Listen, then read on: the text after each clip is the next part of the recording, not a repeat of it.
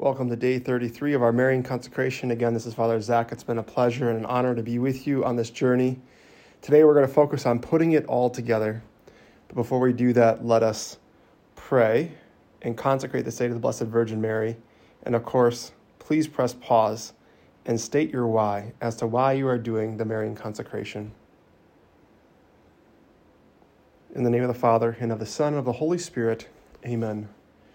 Remember, O most gracious Virgin Mary, that never was it known that anyone who fled to thy protection, implored thy help, or sought thy intercession, was left unaided. Inspired by this confidence, I fly unto thee, O Virgin of Virgins, my Mother. To thee do I come, before thee I stand, sinful and sorrowful. O Mother of the Word incarnate, despise not my petitions, but in thy mercy hear and answer me. Amen.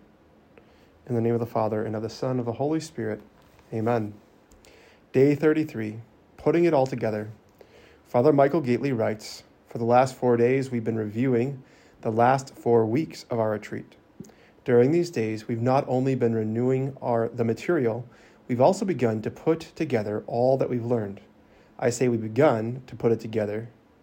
We're probably not yet at a point where we can grasp the manifold truth of Marian consecration in a single gaze, as John Paul put it.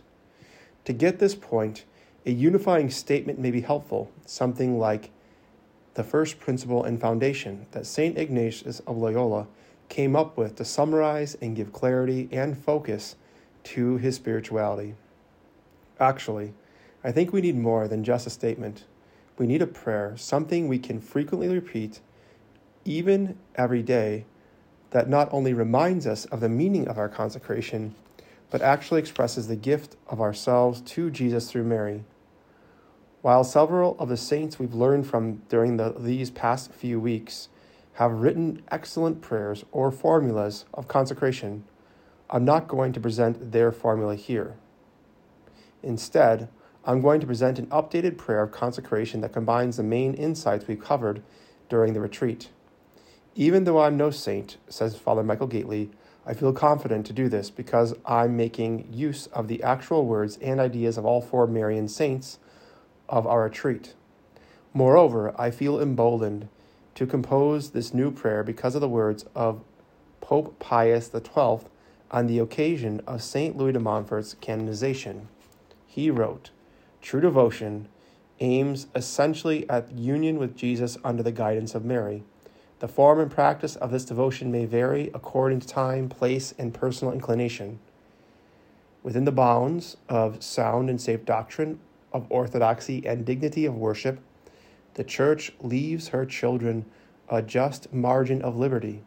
She is conscious that true and perfect devotion to Our Lady is not bound up in any particular modes in such a way that one of them can claim a monopoly over others." End quote.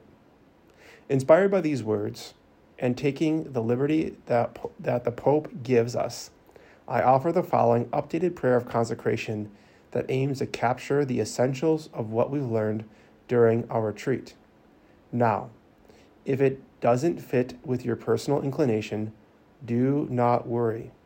You can always take the liberty to write your own prayer or one written by the saints.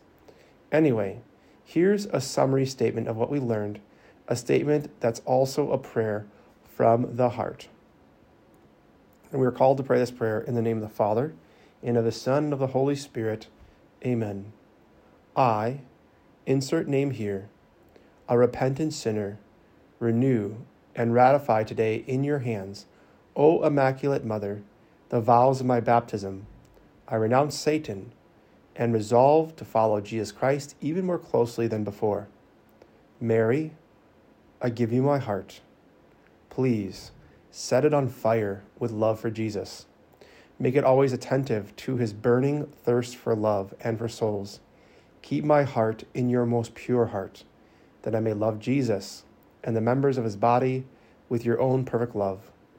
Mary, I entrust myself totally to you, my body and soul, my goods, both interior and exterior, and even the value of all my good actions. Please make use of me, of all that I am and have, whatever most pleases you.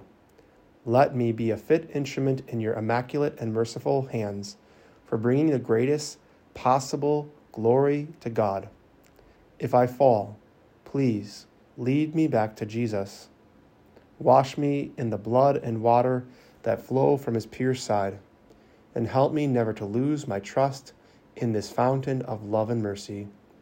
With you, O Immaculate Mother, you who always do the will of God, I unite myself to the perfect consecration of Jesus as he offers himself in the Spirit to the Father for the life of the world. Amen. Tomorrow, you'll consecrate or reconsecrate yourself totally to Jesus through Mary, and that's great. To do this, though, you'll need a prayer of consecration.